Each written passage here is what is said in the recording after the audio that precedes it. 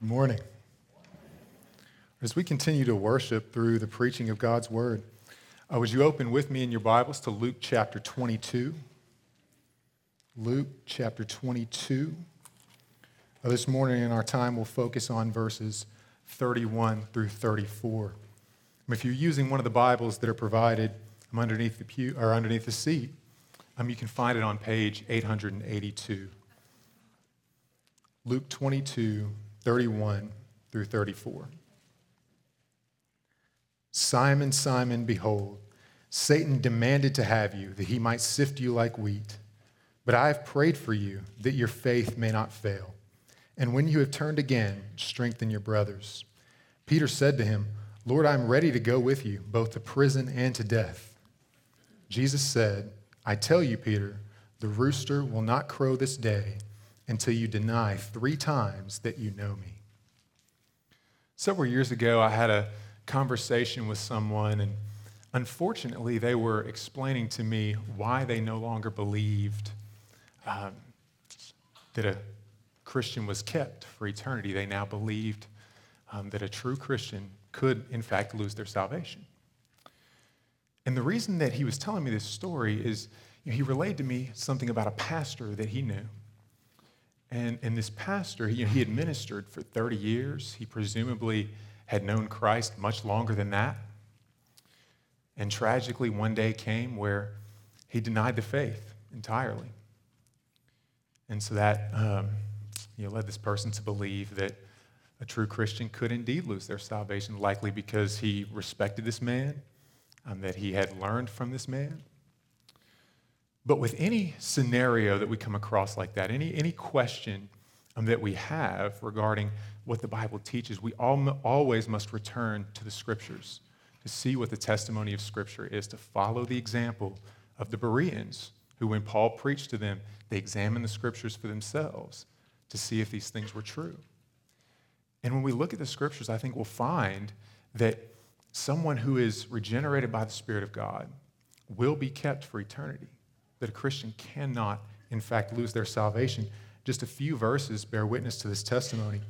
John 10, 28 through 30 says, I give them eternal life, and they will never perish, and no one will snatch them out of my hand.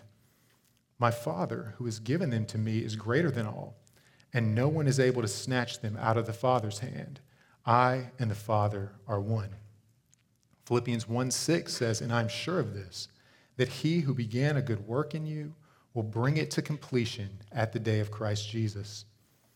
In Romans 8, 29 and 30, we see, for those whom he foreknew, he also predestined to be conformed to the image of his Son, in order that he might be the firstborn among many brothers. And those whom he predestined, he also called, and those whom he called, he also justified, and those whom he justified, he also glorified. And of these texts that bear witness to this truth, my personal favorite has to be the text that we're in this morning, Luke 22, 31 to 34. And in this text, the main idea that is taught to us is this: if you are a Christian, you will persevere in faith because Christ intercedes for you. If you are a Christian, you will persevere in faith because Christ intercedes for you. And this truth, we're going to unpack that main idea in 3 points. The first one being we have an enemy in verse 31. Number 2, we have an intercessor in verse 32. And finally, we have an example in verses 33 and 34. And so as we come to this text, we're entering in to the end of Luke's narrative of the gospel. And so anytime we come into a book like this, we need to set it within its context. And so as we come to these verses, I'll admit, when I was studying this, it almost seemed as though this story came out of nowhere, as though it didn't really have any connection with the stories that come before it and after it. But if we look at the structure of the book as a whole, I think it will come out where exactly these verses fit in. Because at the beginning, Luke offers a prologue where he introduces his purpose and his audience. And after a short narrative of Jesus' birth, he spends most of the book, 19 chapters, about dealing with the ministry of Jesus, both in Galilee and his travel to Jerusalem, and finally his ministry in Jerusalem. But once we get to chapter 22, Luke shifts his narrative from Jesus' ministry into his passion, into the narrative of his death. And we see that transition beginning in Luke 22, verse 14, where Luke says, "And when the hour came, he reclined at table," referring to Jesus, "and the apostles with him. And he said to them, I have earnestly desired to eat this Passover with you before I suffer. For I tell you, I will not eat it again until it is fulfilled in the kingdom of God." And so at this time, he institutes the Lord's Supper. He tells the disciples about his impending death. And these next few stories after this, about these conversations about who is the greatest, our text this morning about Peter's denial, the fulfillment of Scripture, and his preparation for him to leave. This is what he's doing. He's preparing the disciples for his departure. And so as we come into verse 31, we'll enter into our first point, that being we have an enemy. And so right at the beginning, Jesus captures Peter's attention. You'll notice that he refers to him here as Simon. This is the name that he had before Jesus renamed him, calling him Peter. So the fact that he's using this name, he says it twice, for emphasis, and then he says, "Behold," which is another way where we might say, "Look," or "Listen up," or something like that. So all of that together, he's really capturing the disciples' attention. He wants them to listen to what he's saying. And so the first thing that he says is Satan. So he's telling them exactly who this enemy is.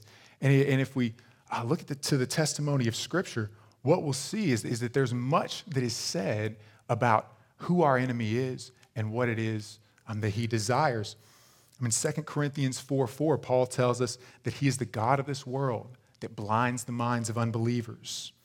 And later, Peter in 1 Peter 5:8 says, "Your adversary, the devil, prowls around like a roaring lion, seeking someone to devour." So what we recognize here is that our enemy is not indifferent, and nor is he impotent or not powerful. And because of that testimony, this is what Joel Beakey says about the testimony of Scripture regarding our enemy. In summary, the biblical vocabulary for the devil portrays him as a being of intense hatred against God and his people, complete moral corruption and wicked influence, and great power and authority over the demons and this world of fallen men. And even the highest of the angels recognizes this truth. We see a peculiar conversation in Jude, right? In verse 9. Look at what it says there. "But when the archangel Michael, contending with the devil, was disputing about the body of Moses, and he did not presume to pronounce a blasphemous judgment, but said, 'The Lord rebuke you.'" So even the highest of the angels recognizes that our enemy is not one to be trifled with. He doesn't even rebuke Satan himself. Rather, he says, "The Lord rebuke you." And yet we see what Jesus says next. He says, "Satan demanded to have you." So although our enemy, yes, is absolutely powerful and is not to be taken lightly, he is not a sovereign. He is not all-powerful, and he cannot act unilaterally. He requires God's permission, his sovereign decree, for every single action that he commits in this world as one who seeks to take it captive. This is why Joel Beakey says, "Christians must not succumb to an ultimate dualism in which God and Satan are two equal but opposite eternal powers acting on the same level. The devil and his demons are fallen angels, created by God and still subject to his decree and providence. A demon has no power to do anything unless his being is preserved by God, his action permitted by God, and the result decreed from the throne of God." And we see no clearer example of this than in the opening chapters of the book of Job, where Satan appears before the throne of God, and God suggests, "Have you considered my servant Job?" and refers to the fact that Job is blameless and upright. And Satan challenges God on this point and said, "Well, look at the hedge of protection that you've put around him. Look at the way that you've prospered him. If you were to take this all away, then Job would surely curse you." And of course, we see that God gives Satan permission to take all that Job has, even to take his children from him. And yet Job says, "The Lord has given and the Lord has taken away." He remains faithful. And so Satan appears before the throne of God again. And God reminds him of Job's faithfulness. He says, well, skin for skin. You can take everything that someone has as long as you preserve their life. And so if you afflict Job's body, then he will certainly curse you. And so God gives Satan permission to afflict Job with illness, with the stipulation that his life must be preserved. And though Job becomes very sick, even his wife tells him that he should curse God and die. And yet Job says, shall we receive good from the Lord and not evil? And so we see there with every single affliction that Satan wants to enact against Job, he requires God's sovereign permission to do so. And so in the next part of the verse, Jesus tells us what exactly it is that this enemy wants to do. But first we notice who it is that Satan wants to attack. He says, Satan demanded to have you. Now, as we look at that, we would certainly think that he's referring to Peter, because that's who he addresses initially. But if we look at the Greek text, what we'll notice is that you there is in the plural. So Satan doesn't just want Peter, although his attacks will focus heavily on Peter, but that he wants all of the disciples, every one of them. And Jesus uses this illustration, sift you like wheat, to refer to what it is that Satan wants to do. And so sifting wheat, what that was is it was a process by which wheat was separated from chaff. So what they would do is they would take these bundles and they would put them into a sifter, and then they would shake it up, which would separate the wheat from the chaff. And that illustration is often used to refer to separating what's real or what's desirable from what is not real or that which is undesirable. Matter of fact, Amos, when he's prophesying about the impending destruction of Israel, he uses this illustration to demonstrate that God is actually, through that judgment, preserving a remnant. In Amos 9:9, he says, for behold, I will command and shake the house of Israel among all the nations as one shakes with a sieve, but no pebble shall fall to the earth. So in that illustration, what Jesus is telling them is that what Satan wants to do to you is he wants to afflict you in order to prove that your faith is not really real, that you're not the real thing. That when you come under trial, that what will happen is that you will cave and your faith will be proven to be chaff, nothing more. And something else that this illustration tells us is that sifting wheat was not a labor-intensive task. It was not difficult for anyone to do. So not only does Satan want to do this to the disciples, and it would be all too easy for him to accomplish this. So how are the disciples supposed to respond here? What are they supposed to think in response to the revelation that Satan wants to sift you like wheat and there's nothing that you can do to stop it? Look at what Jesus says next. But I, like that emphatic emphasis on the disciples' attention needs to be pointed back not to their circumstances, not what Satan is going to do, but to him. It's so easy to look over a word like this, just as a small transition word, but it's just so important because the phrase, in my opinion, but God, may be one of the most comforting phrases in the Bible because it opens us up to some of the most comforting truths in Scripture. And that truth that we see next is our second point. We have an intercessor. So Christ is the one in whom we find our hope. And so in pointing them to the work of Christ, we need to recognize that that work is prophesied all throughout the Old Testament. The disciples are aware of this, is that he is revealed in terms of three separate offices, and that is prophet, priest, and king. And although they are individual offices, Christ fulfills those as one person.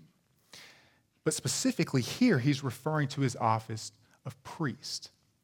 And so the priesthood was the group who represented the people before God. They were responsible for the worship of Israel. And within the priesthood, there was one particular role, and it was that of the high priest.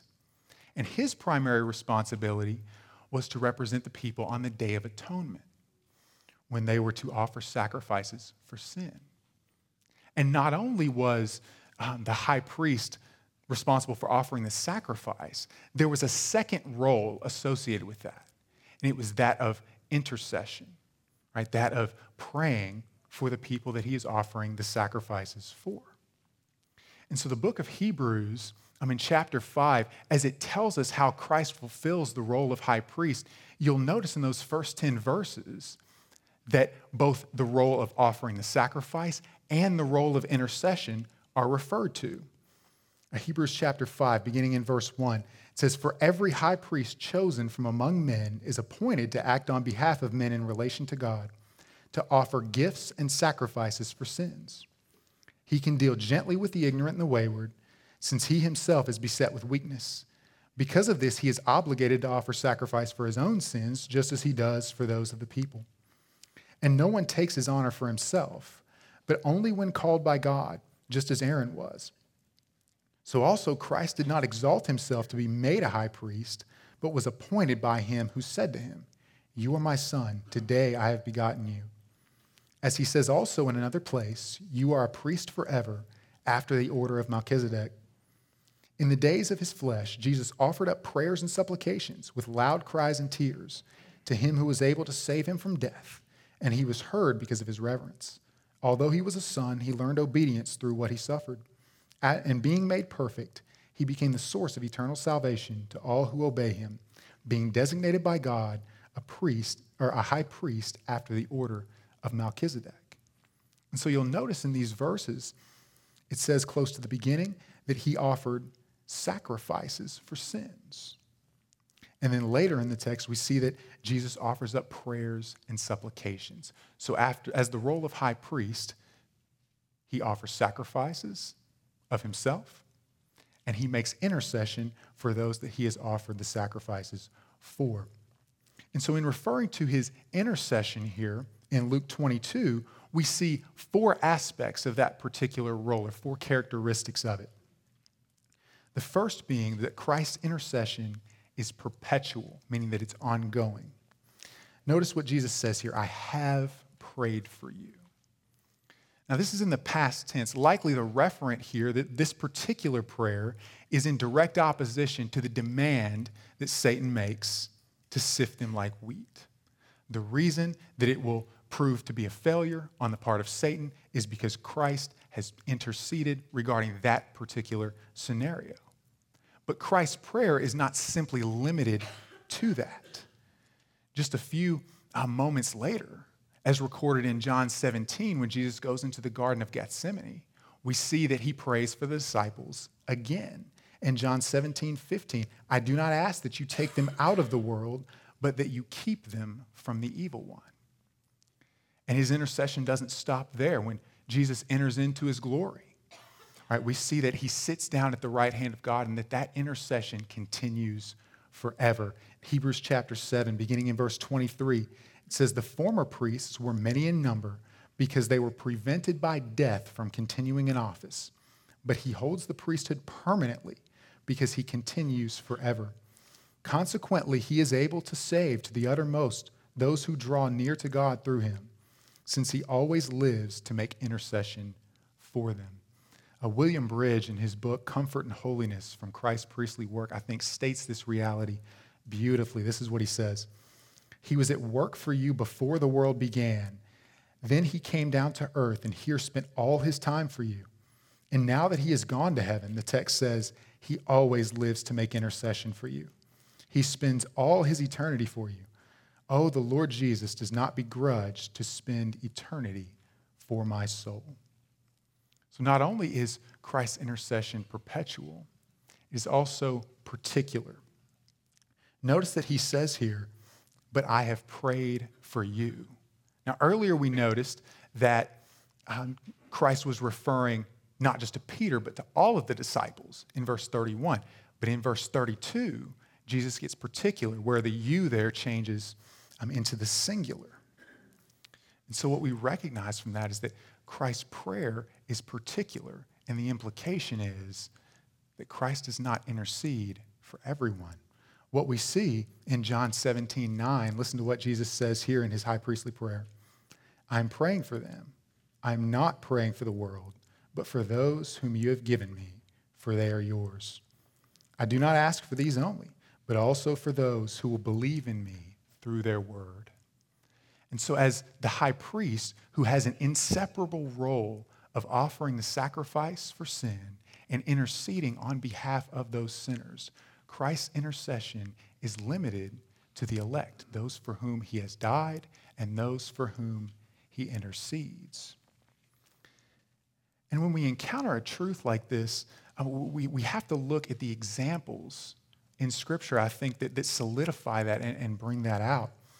I mean, I think we'll find that if we contrast the way in which Jesus deals with Peter, who would deny him, as opposed to how he deals with Judas, who would betray him.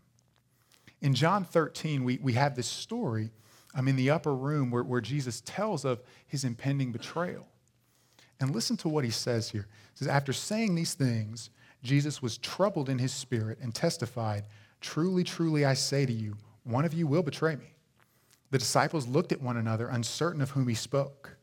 One of his disciples, whom Jesus loved, was reclining at table close to Jesus. So Simon Peter motioned to him to ask Jesus whom he was speaking. So that disciple, leaning back against Jesus, said to him, "Lord, who is it?" Jesus answered, "It is he whom I will give this morsel of bread when I have dipped it." Now notice these verses. So when he had dipped the morsel, he gave it to Judas, the son of Simon Iscariot. Then after he had taken the morsel, Satan entered into him. Jesus said to him, "What are you going to do? What you are going to do, do quickly." Now no one at the table knew why he said this to him. Some thought that because Judas had the money bag, Jesus was telling him, "Buy what we need for the feast," or that he should give something to the poor. So after receiving the morsel of bread, he immediately went out, and it was night.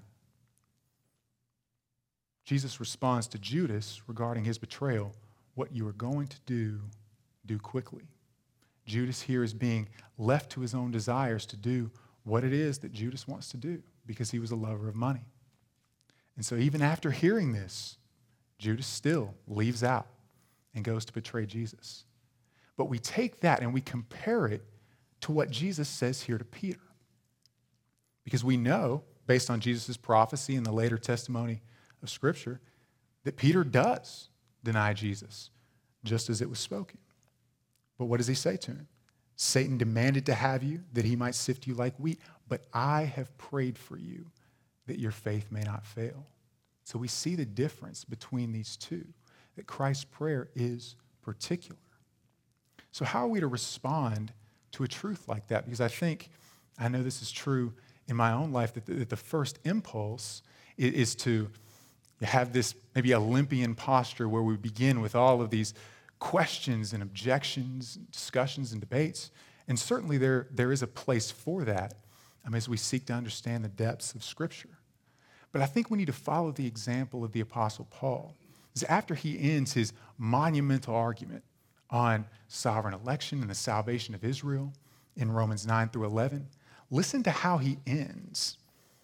In Romans 11, beginning in verse 33, he says, "Oh, the depth of the riches and wisdom and knowledge of God! How unsearchable are his judgments and how inscrutable his ways!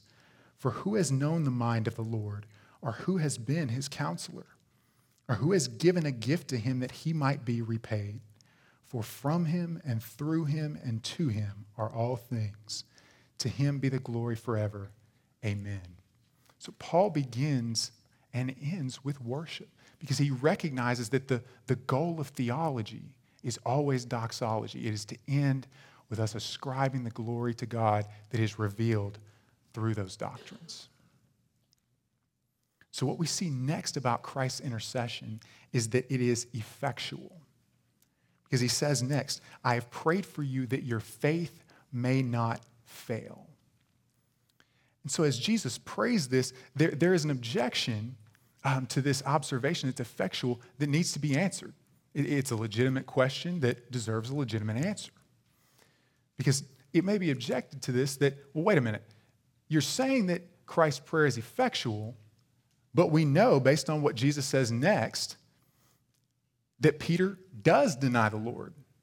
That before the rooster crows, he does deny him 3 times. So how can I say that the prayer is effectual? Because Peter's faith does seem to fail. And so in order to answer that, I think we have to look at the word here that is translated fail. It's the word eklipe. And you may recognize this word because it's where we get our English word eclipse.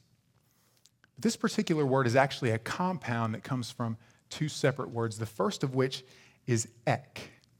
Right? And it's a word that means out, from out, or out of. And the second is lepo, which means to leave. So very woodenly, this could be translated as, I have prayed for you that your faith may not leave out from you.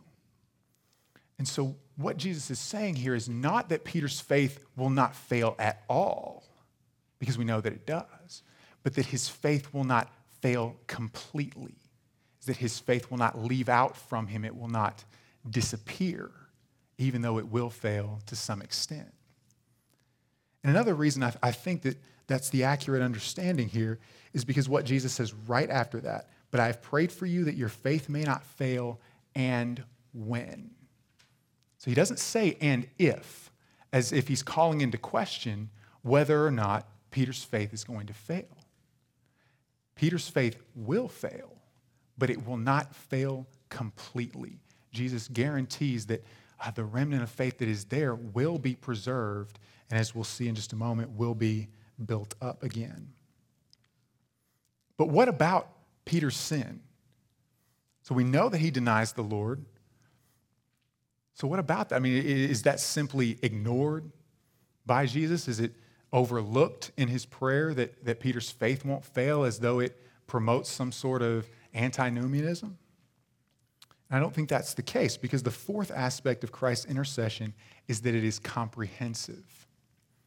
So after he says, I have prayed for you that your faith may not fail, he says, and when you have turned. So when Jesus prays that Peter's faith will not disappear or give out, everything, it comprehends everything that is associated with Peter continuing in faith. And the first thing that he talks about here is Peter's repentance. And when you have turned again.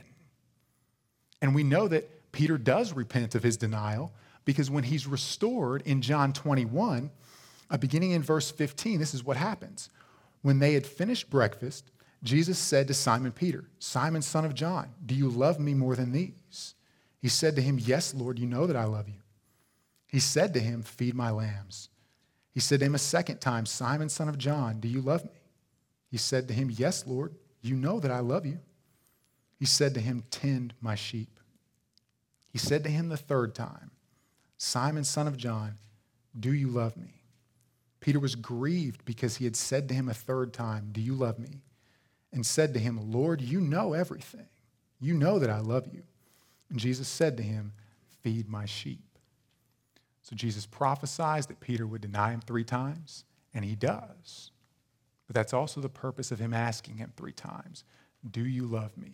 And so Peter, reiterating his love for the Lord 3 times and acknowledging that Jesus knows that to be true, because he knows the heart, is indicative that Peter was indeed repentant, that his faith did not fail because he did turn again. And finally, look at what Jesus says at the end of verse 32. And when you have turned again, strengthen your brothers. So his prayer that Peter's faith won't fail also comprehends his subsequent obedience. And I think this is such an important point for us to realize, because I know there are many who, maybe not to the extent that Peter did, or maybe so, we have also experienced falls and failures of our faith to one extent or another. But the error that we don't want to fall into is that failure, when we repent of that and we're restored by Christ because of his intercessory work, makes us useless in the kingdom. Now, certainly it is true that depending on the nature of the fall, there may be some offices that one is disqualified for, but every member of a church is gifted by the Spirit, and those gifts are not given uselessly. It's that they are to be used in accordance with the measure that the Spirit gives. So repentant sinners, far from being useless in the kingdom, are used greatly by God. And we see that in the life of Peter, right? Whereas Peter's fall was probably the worst among the bunch, even though they did all fall the night that Jesus died. And yet Peter was the one who Jesus used to strengthen that group and to use them as the foundation of the church that he was building, as we see in the book of Acts, where Peter is primarily the leader. And in verse 33 brings us to our third and final point, is we have an example. In verse 33, Peter responds to what Jesus has said to him. And he says, Lord, I am ready to go with you, both to prison and to death.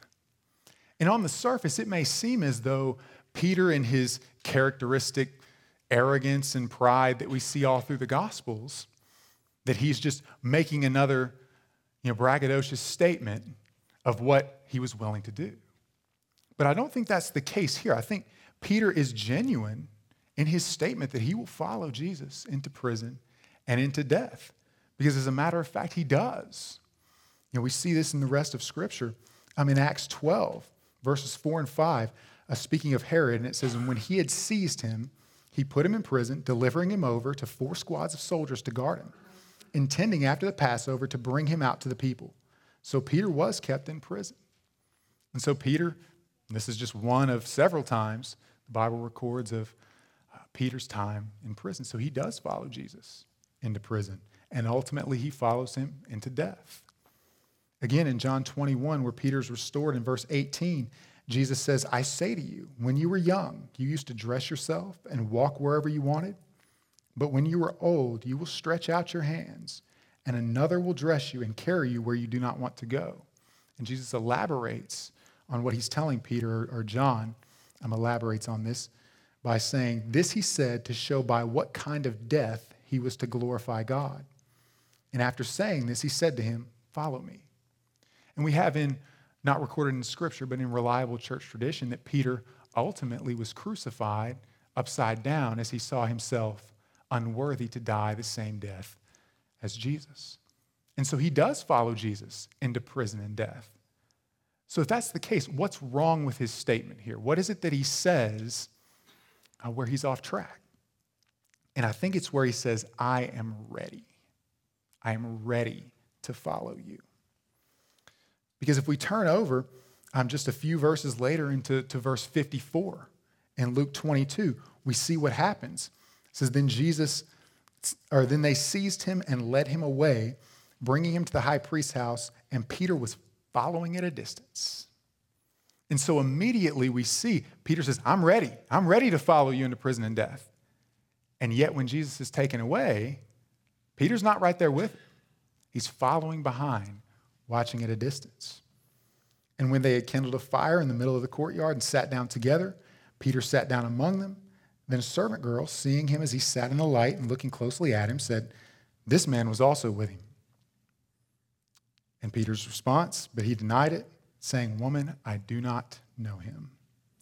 A little later, someone else saw him and said, you are also one of them. But Peter said, man, I am not. And after an interval of about an hour, still another insisted, saying, certainly this man also was with him, for he too is a Galilean. But Peter said, man, I do not know what you were talking about.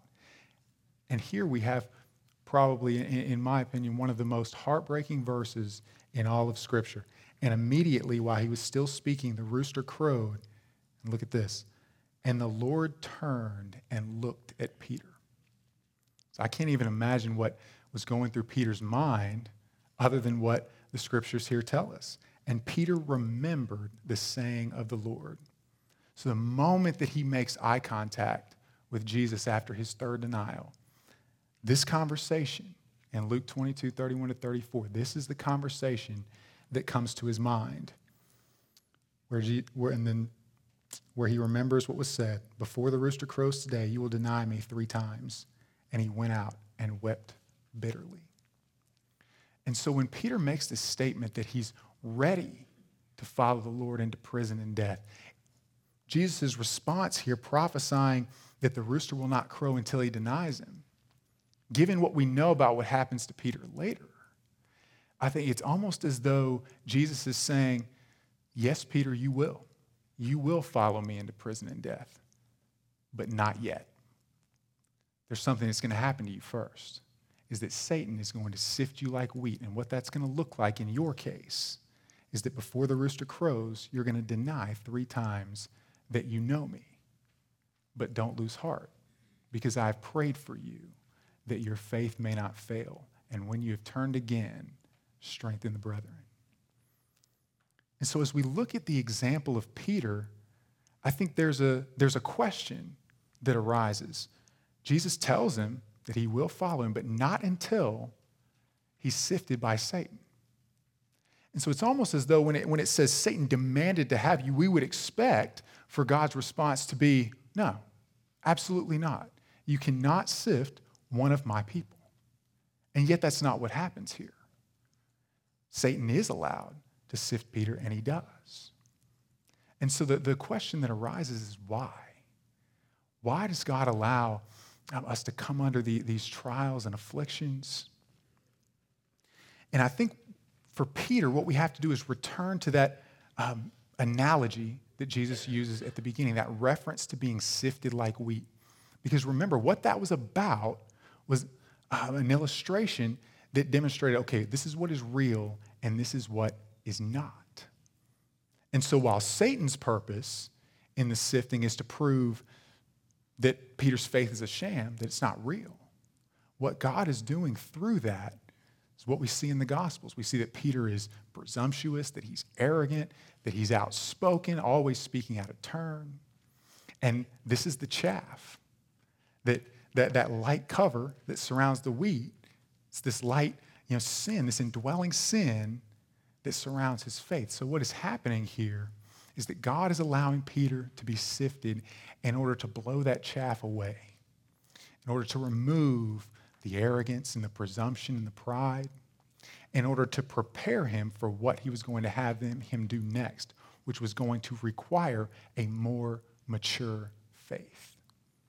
And this is what God does when he allows us to come under these trials, because we're told this in Romans 8. The Apostle Paul reminds us, and we know that for those who love God, all things work together for good for those who are called according to his purpose. Far from saying that all things are good, it's that the good and the bad are taken to work together in order to fulfill God's purpose for us, which is to make us more like Christ, as we're told in the next verse. So as we seek to apply the intercession of Christ to our lives, let's return for just a moment to the story I told you about, the conversation that I had about the pastor who ultimately and tragically fell away from the faith. Hopefully we've seen from this text that if you are a Christian, that you will persevere in faith because Christ intercedes. And so someone who is regenerate cannot totally and finally fall away. So given that that's the case, what happened in that scenario after 30 years of ministry to finally fall away? What happened there? And I think we find the answer in 1 John 2:19, where John explains this tragic reality of apostasy. He says, "They went out from us, but they were not of us. For if they had been of us, they would have continued with us. But they went out that it might become plain that they all are not of us." So this is what happens in this scenario of apostasy, is that no matter how long it's been, no matter what false evidence a person seems to give, is that if someone totally and finally falls away from the faith, it is because they were never converted to begin with. And this text, I think, has massive implications for our understanding of assurance of salvation. And maybe you're here this morning and that's a particular struggle for you, as it was for me for many years. And so let me ask you a question. Are you today believing in Christ? Now notice that the question is not, have you believed at some point in the past? The question is not, how long have you believed up until this point? The question is, are you believing right now? Because remember what John says in 1 John 5:13. I write these things to you who believe, present tense, in the name of the Son of God, that you may know that you have eternal life. And so if the answer to that question is yes, I am believing, be encouraged. Because he who began a good work in you will finish it. But also in this text, there's a warning. Is that our continuation in faith is evidence that Christ intercedes for us and that his Spirit is working in us. But if at any point we fall away and we deny the faith, that is evidence that we were never of the people of God to begin with. But if that answer is yes, I am believing today, hold fast to the truth that we have been taught here in Luke 22. That if you are believing, that you will continue in a full and comprehensive faith, and you will endure to the end because Christ intercedes for you. Your faith cannot fail because Christ cannot fail in his work. Let's pray. Father, your name is great. You are glorious and majestic. At your word, men are stunned. You are to be feared. No one can stand before you. Thank you that Christ is able to save us to the uttermost, since he always lives to make intercession for us. Let us then with confidence draw near to the throne of grace and ask you to sanctify us by the truth that we have heard this morning. God, your word is truth. In Jesus' name I pray, amen.